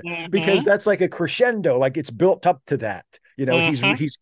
He's come to the mansion to get Francis. I want to talk to Francis. Francis is having his bath. Oh really, where are they hosing him down? Like it's an escalation. It's so good. And he you know, to just like dismiss the character or dismiss his performance as, well, he's just playing some obnoxious, you know, weirdo. That's not it. He's giving a really skillfully done comedic performance, and you know, he doesn't get his due as a comic actor, I think he especially does as now, Pee Wee. but I Maybe mean, he yeah. does now, but at the time, I think there was, but yeah, he was brilliant. He was brilliant, and I was a huge fan of his, and it was a lot of it was because of this movie. I think I was already watching Pee Wee's Playhouse by the time I saw this movie for the first time because the movie came out just a In year before Pee 85, Wee's yeah. Playhouse. You Yeah. were what, like 5 years old or I was something? 5. Pee Wee's Playhouse started when I was 6. So I think I saw the movie after I had already gotten into Pee Wee's Playhouse. But Mm. I mean, I loved it right away. Pee-wee's Playhouse was out Yeah, in 87. That was the year I graduated from high school. yeah, And I had known about Pee-wee prior to Pee-wee's movie from the HBO special. right. So like the 80s were dominated by Pee-wee. And of course, I Yeah, glammed onto Pee-wee from the HBO special, which was a little bit more mature, but not by much. Not a whole lot. There were slightly older jokes yeah. And that were in there was more there. innuendo. Although there was a lot of innuendo in Pee Wee's Playhouse too, but it There was was so gentle some, but that, not, yeah, exactly. yeah, It wasn't going to make kids go, Mommy, what did he mean by that? It was just kind of right. like, in there. So you like it? I love it. It's one of my Yeah. favorite movies. It's one of my favorite It's movies. nice to know that there was a movie that I was like so influenced everything, my personality, everything from the 1980s that is still funny to me now, right? I don't look back at it and Yeah. go, "Oh, Jesus Christ. What was I thinking?" You know? I don't know how I don't know if it has legs. I don't know if we showed it to kids now if they would think it's funny. They probably would. I hope they would, right? Yeah. But the Pee-wee character was really shooting at several different audiences. Little, younger kids would get it, but it was really shooting for either their parents at this point. Boomers would definitely got Pee-wee. Okay, Mhm. boomers got Pee-wee. But I don't think it was necessarily just aimed at boomers. It was aimed at basically everybody. You want to take a movie that's really kind of for everybody. It's Pee-wee, and I don't think that was on purpose, right? How many Right. cuss words are in this movie, Steve? I don't think there are any. Why is it PG? Yeah, I mean, There's no there's not cuss a words. there's no cuss words, there's no sexuality. I mean, there's No. a couple of like again, relatively mild innuendos here and there. Hmm. There's There's no graphic no violence. The only violence real is Pee Wee violence. trying Yeah. to drown Francis. I mean, Right, right. But I yeah. mean, there's nothing in here. Wait, now I'm starting to wonder, is it PG? I I think it think it probably is. is. I think it probably is. All I know is that it was a movie that you could take almost everybody to go see. Some of the older people that I know that saw it, and I'm talking about like my grandparents' age, they didn't understand what was going on, right? Yeah. But Pee Wee is someone that you just either accept right away, as he is a either a man child or he's supposed to be portraying a child. And then you just go with it. And if you can't go with it, then you're not going to like the movie. Okay. This is one of Yeah. those movies that you're going to have to accept the movie on its own terms. If you try to sit down and Yes. make sense of it, you'll go insane because it doesn't make any Yeah. sense. No, it's not for that. No, It's absurd. It's absurdist. it's Yeah. absurdist. Exactly. And he is an absurdist character. There was a lot of stuff like that going on in the 80s that not all of our characters necessarily had to make sense in a conventional way. Before Max Headroom had a TV show, he was just Max Headroom and he was weird beyond Yeah. belief. He was just a head. And you're like, is he Yeah. supposed to be like a What is he supposed to computer be? generated? Is he supposed to be just a plastic man? But he was Max Headroom before he became a TV show. And they try to Yeah. nail that down, right? And the 80s were kind of filled with characters like that where we had to take them at face value. We had Elvira, we had Pee-wee, Max Headroom. Who else did we get in the Well, we 80s mentioned that a was few of kind of them in like the that? pre-show. Yeah. Alf. Alf. Well, Um, Alf had an explanation though. Alf had an explanation, but it was still preposterous. And, Hmm. I mean, Yeah, it was that's true. it was like, oh, he's an alien who just lives in a suburban family's house, Mhm. But I mean, who's like obviously a puppet. we never got a backstory for Elvira, I don't think, when she Well, started making movies. she was the mistress of the dark. No, in the movies, she was Backstory just did you need? Elvira. She's just Exactly. Elvira. Yeah, yeah. You didn't go see those movies for the backstory. You went No, there you because didn't. of what she was You went wearing. you went to see the front. You went for the front story. I think it's great that she appears in this tiny little cameo that where no one will recognize her because she's not in Yeah. any of the Elvira makeup or anything like that. No. And I think, isn't there like an Elvira poster visible at some point in one of the Maybe shots? it's And possible. I don't yeah, know. there's like an Elvira poster up somewhere that not drawn any attention to. And then, she appears as a different character in the movie. It's kind of cool. Like she needed anything in the 80s. Oh, the 80s were totally her decade. Yeah. But I mean, is it funny? Yes. Should it be? I don't know. They're telling corny jokes. But here's the difference. You tell a corny joke right and it's funny. Exactly. And you do it right and it's funny. Right, Airplane? You do a bad corny joke and it's funny. I shouldn't laugh at I remember the Alamo. That shouldn't be funny. And in other people's hands, it probably wouldn't be if they didn't know how to tell it right. Right? Right. Well, because it's done with confidence, and it's done with enough of a skewed perspective where you're not just laughing at the joke, you're laughing at the fact that they made the joke in the first place. Mm-hmm.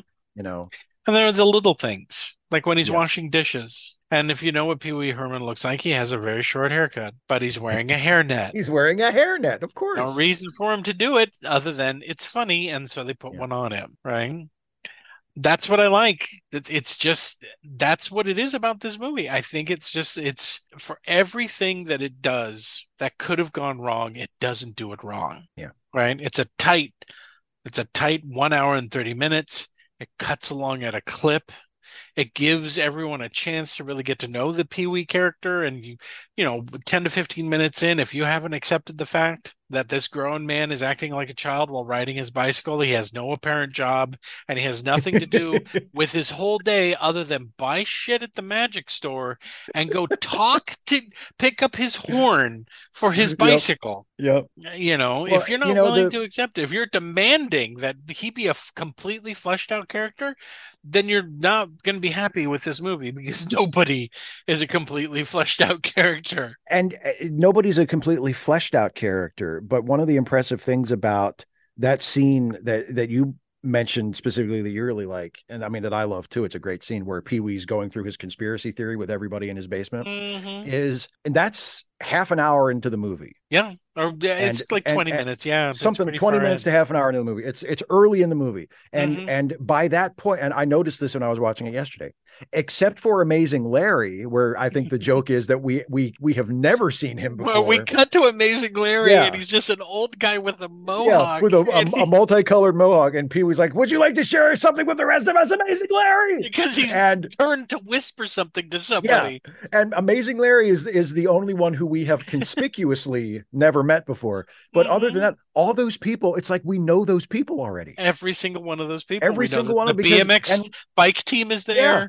And Chuck most is there. Of them, most of them we've only just met for just a brief second, or two. Like the magic shop guy, we got a little bit with him because Pee Wee was there for a bit, and then of course Chuck and Dottie. But even all the rest of them, it's like I feel like I know who these people are, even though I've only seen them once before, and the movie's only been on for half an hour. It's really the magic shop guy. What helps is the magic that. What helps is I'll use this as the Muppets. Okay. Mm-hmm.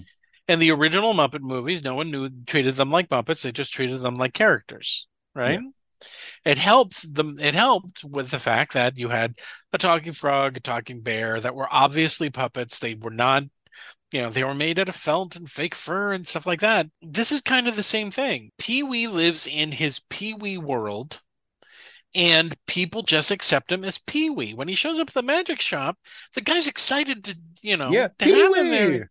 Yeah. Right. Everyone is excited to see him, and he just shows up and they're like Pee Wee, and he gets his horn or whatever. And some people are concerned about his bike, but they don't take it as seriously as Pee Wee does. Right. And it's just that that's how you handle world building.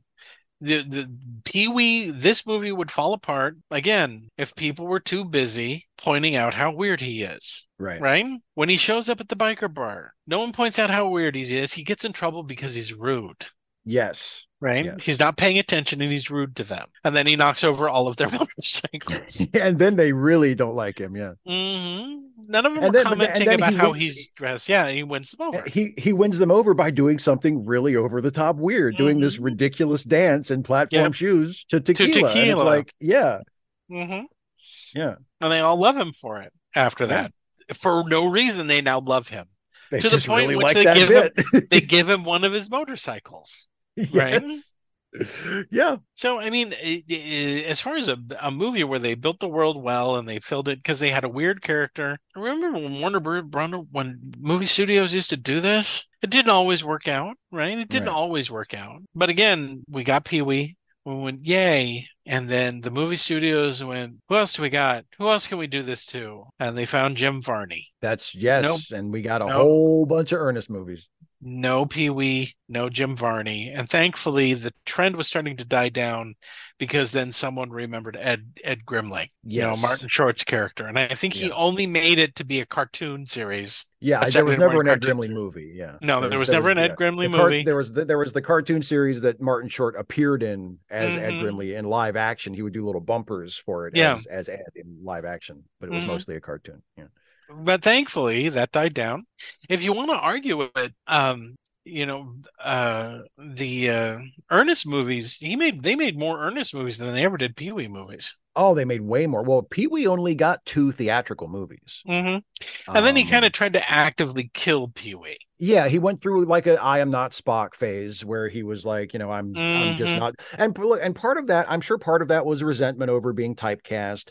Part of it was he got arrested for doing what people do in porno theaters, and they Yeah, made a huge masturbating, which yeah, they some made people a think he much did on purpose to try to to try and yeah. kill But Pee-wee. Yeah. although then he had that great comeback after that Hmm. when he came out on the MTV Awards as Pee Wee, and his first line was "Heard any good jokes lately?" Hmm. Um, but like, so he went through that phase, and part of that is understandable because no matter how you interpret the character, whether you think he's meant to literally be a child or he's just like a man child or something like that.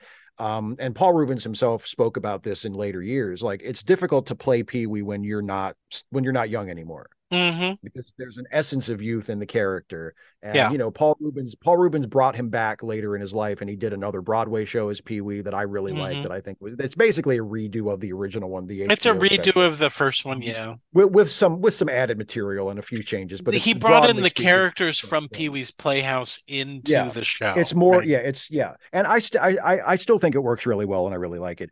Like And then Cherry he Globy. Cherry's in it, yeah. Yeah. Hmm. But Conky, Yeah, and they do the thank you. secret word and everything. But like, Hmm. and then he did the Netflix movie Pee Wee's Big Holiday, Hmm. which is is very close to being a retread of Pee Wee's Big Adventure. It's a Very close. broadly a very similar, but I enjoy that. I just watched that a few weeks ago again for the first time in a while. I Hmm. enjoyed that one too. Not nearly as good as this, but Hmm. enjoyable. But it's different. You can tell that it's different. Like when he's playing Pee Wee in his 50s and 60s, and it's just not. You can tell, first of all, he doesn't have the same vocal range as he had. So Pee Hmm. Wee's voice has a much narrower range than it Hmm. had back in this and in Pee Wee's Playhouse. And And they that makes a CGI'd difference. him. They CGI'd his face in the They Netflix CGI'd movie. his face, yeah. Yeah. Um, Hmm. but so there is a certain amount of that I understand why he would have wanted to get away from that, Hmm. once we got into the mid 90s, and he was like, okay, I'm getting a little a little long in the tooth to still play Pee-wee here. I'm getting old. Yeah. Yeah. But I loved it. So recommend, Steve? Yeah. Oh, highest recommendation. I love it. Yep. I It's love it. still fun. It's still imaginative on a small budget. Nothing here looks expensive. Not really. Oh no. A lot of practical effects, except for when the bike is flying. But Yeah. even then, I think that's made to look hokey and bad on purpose when he's Yeah, flying through I when the think bike that's is the flying through aesthetic. the air. Yeah. Yeah, absolutely. But yeah, okay. So Steve, Yes, sir. recommend? Very much. Very much. Me too. Very much recommend, Yeah. especially if you have kids. There's nothing there that's Yeah. going to make you Yeah. upset. Yeah. It's like you were saying before. It's definitely, I think, appropriate for kids. Hmm. But it doesn't feel like it's aimed specifically at kids, like you were saying. Yeah. It feels like it's aimed at a much broader audience. It feels like a movie made for adults, but that kids will Yeah. be able to watch. And because like I said, I was, a little kid when I saw it, and I loved it the first time I Hmm. saw it. So Yeah. And rest in peace, Paul Roberts. rest in peace, Paul Rubens. Absolutely. You were a genius. You were missed. You were deeply Oh, missed. which by the way reminds me, the original voice for Harley Quinn just died. That's true. Yes. Arlene Sorkin. Yes. Arlene Sorkin died too, Yep. so rest in Yep. peace, Arlene. Yes, indeed. Thank you for doing that. Now it brought everybody down. All your favorite actors and performers are dead. All right. So, Steve, what are you gonna not Yes. recommend? Oh boy. Well, Pee-wee was one of those characters, from the 80s that people saw on TV or saw in comedy clubs, and then he got his own movie and it was a big hit. And so, like you were saying, movie studios decided to do some more of that. Hmm. And the most obvious other example is Ernest, who Yep. I was also a huge fan of. Yes, you were. Even though boy, those movies got rough. Those movies are terrible, but they're still, those movies are terrible. you gotta admire him. Yes. Oh my God, Because yes. he is a really great performer. He really is. Yeah, yes, he And is. And yeah. mhm. And for the Anyway. most part, and for the most part, the movies, unlike Pee-wee's Big Adventure, which serves Paul Rubens and Pee-wee perfectly, most of Ernest's movies did not really know how to best use that character Hmm. and Jim Hmm. Varney to the best of it. He didn't get the same sort of treatment that Pee-wee did, unfortunately. But Yeah. anyway, so I'm not doing an Ernest movie. I would never do that. I would never do Ernest like that. You Yep. think I would do Ernest like that and You do a love not him. You recommended love him list? too much. I love him too much. Hmm. But there's another character, far, far less well remembered, far less famous to begin with. But he was a character who was like a stereotypical nerd character, who was on TV in the 80s. And he was played by a guy named Toby Radloff. Hmm. And he was a stereotypical nerd character, and I think he played him on MTV, and he was just a guy that you would see on TV, and he's like a stereotypical nerd with like a pocket protector and big glasses and slick back Yeah. hair, like a Revenge of the Nerds type nerd. Hmm. And he was the star of a movie that's actually a horror movie called Killer Nerd. You've already not recommended this movie before. Well, I'm You're not gonna not recommending it recommend it again. again? All right, fine. I can't keep track of this shit. How many of these have we done? Like 200? I can't remember every fucking I movie I've don't ever. know.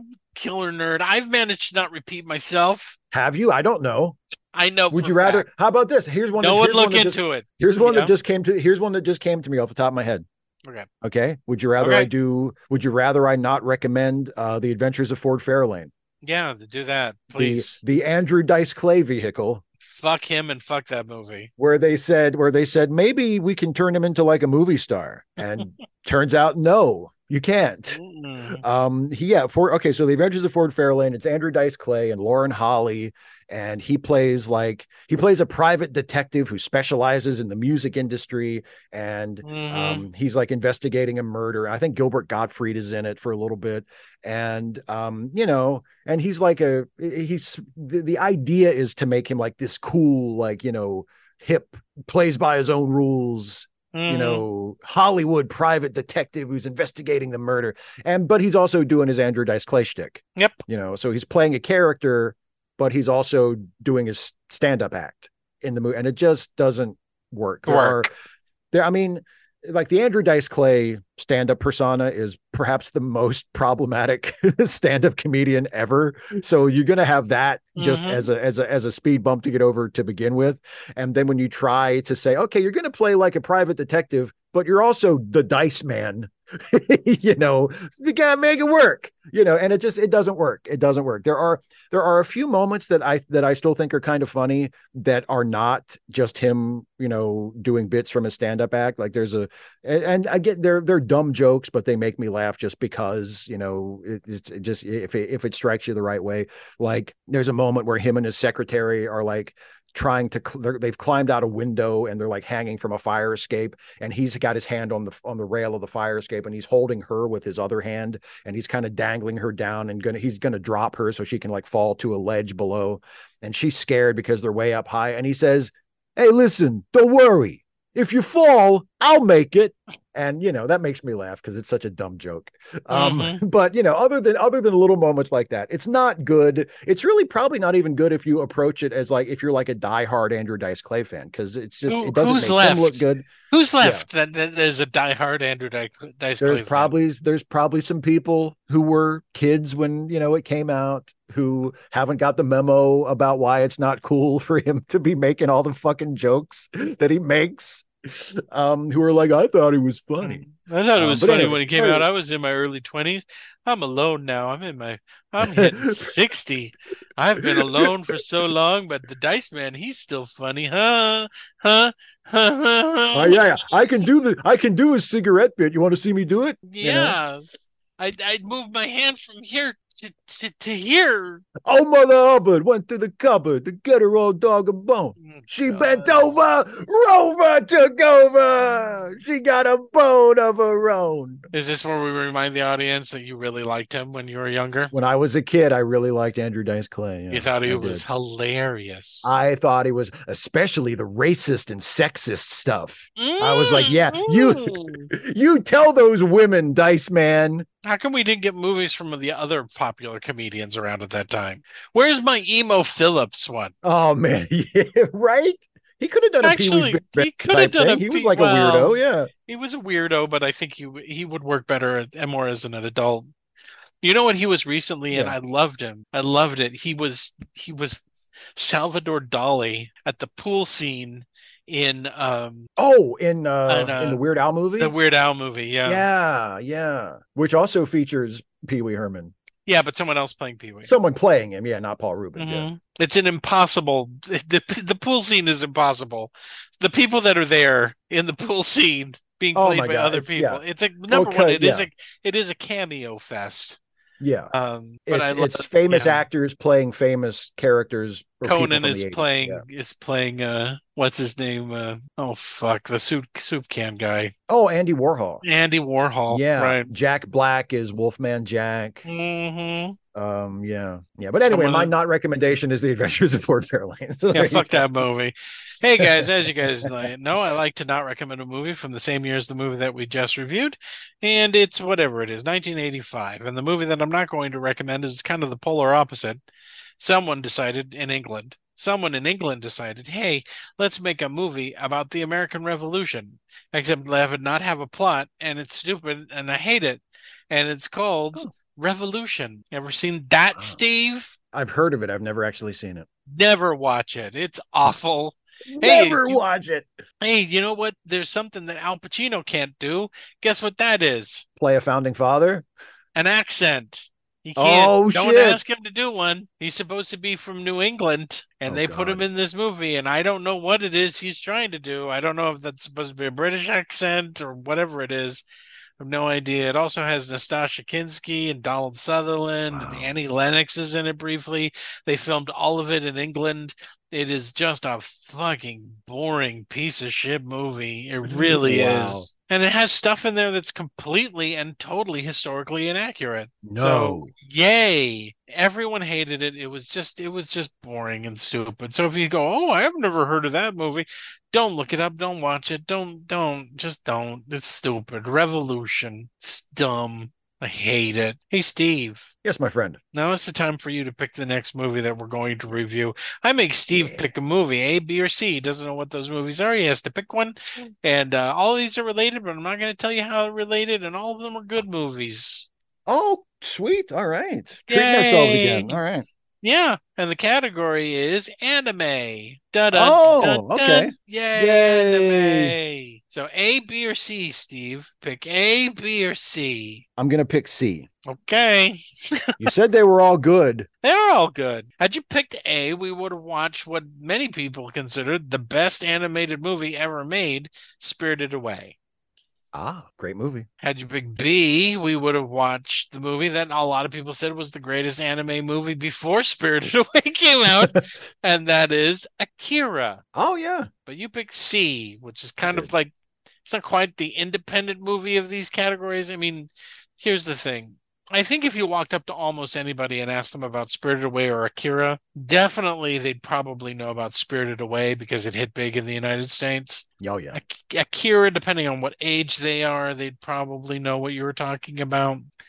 But this one, I think not so much. I know it. Lots of people know it. A lot of people who like movies know it, and it did hit big, and it is considered one of the best examples of anime from Japan. The next movie that we're going to review is Perfect Blue. Ooh, Have you ever seen it?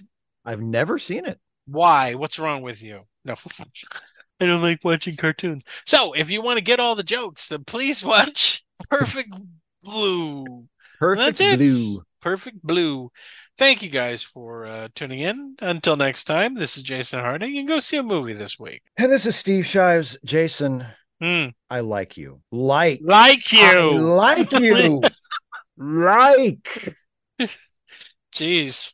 Am I coming on too strong? All I want to do is go to the drive-in with you. I know what you want to do when we get to the drive-in. Handies? Yeah, exactly. Handies with me? Exactly.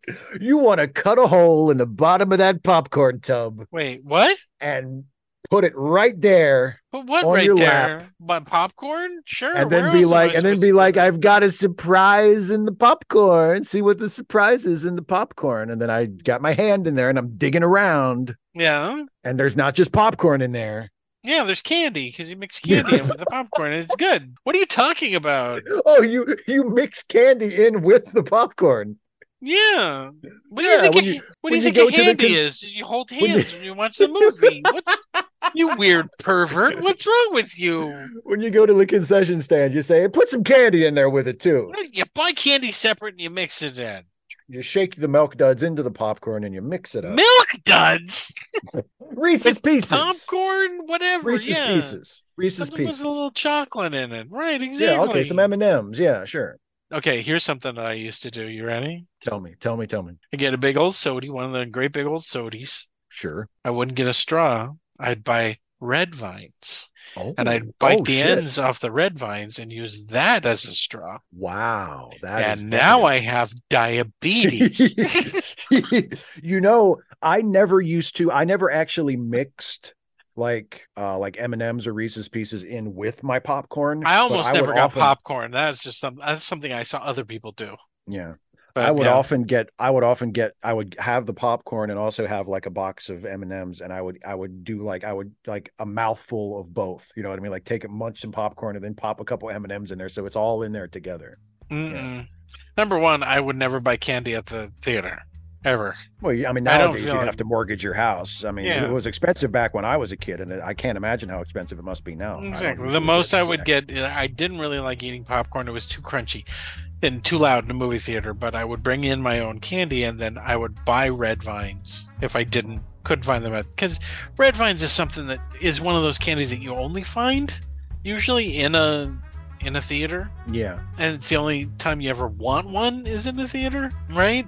I mean, I don't remember going, I'm going to go out to the store and buy me some red vines. Like I'd be able to find them. And it's been so long since I've been in the theater. Do they sell red vines in the theater anymore? I don't know. I don't know. I'll go back to the theater that we have out here and sift through the ashes and see if I can find a red vines box in there and go, oh yeah, they did. Because that's what's happening. They're all burning down. They're burning down and collecting the insurance money on them now.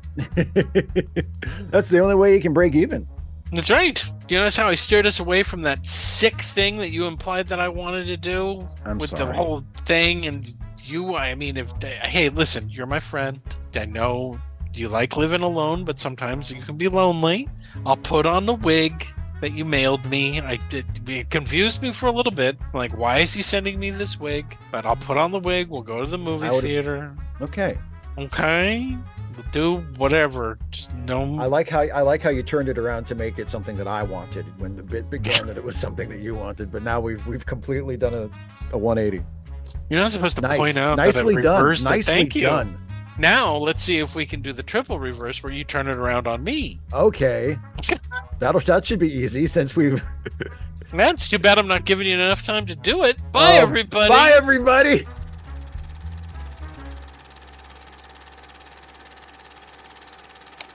Late Seating is a Let Me Listen podcast production featuring Steve Shives and Jason Harding. Produced by Jason Harding. Theme music, Rollin' at 5, composed and performed by Kevin MacLeod. You can find more Let Me Listen podcast productions at our website at www.letmelistenpodcasts.com. You can also find us on Stitcher, iTunes, or just about anywhere you download podcasts. Late Seating is a listener-supported podcast. If you would like to support Late Seating or any of the other Let Me Listen productions for as little as $1 a month, please visit our Patreon page at www.patreon.com/LetMeListen. And thanks for listening.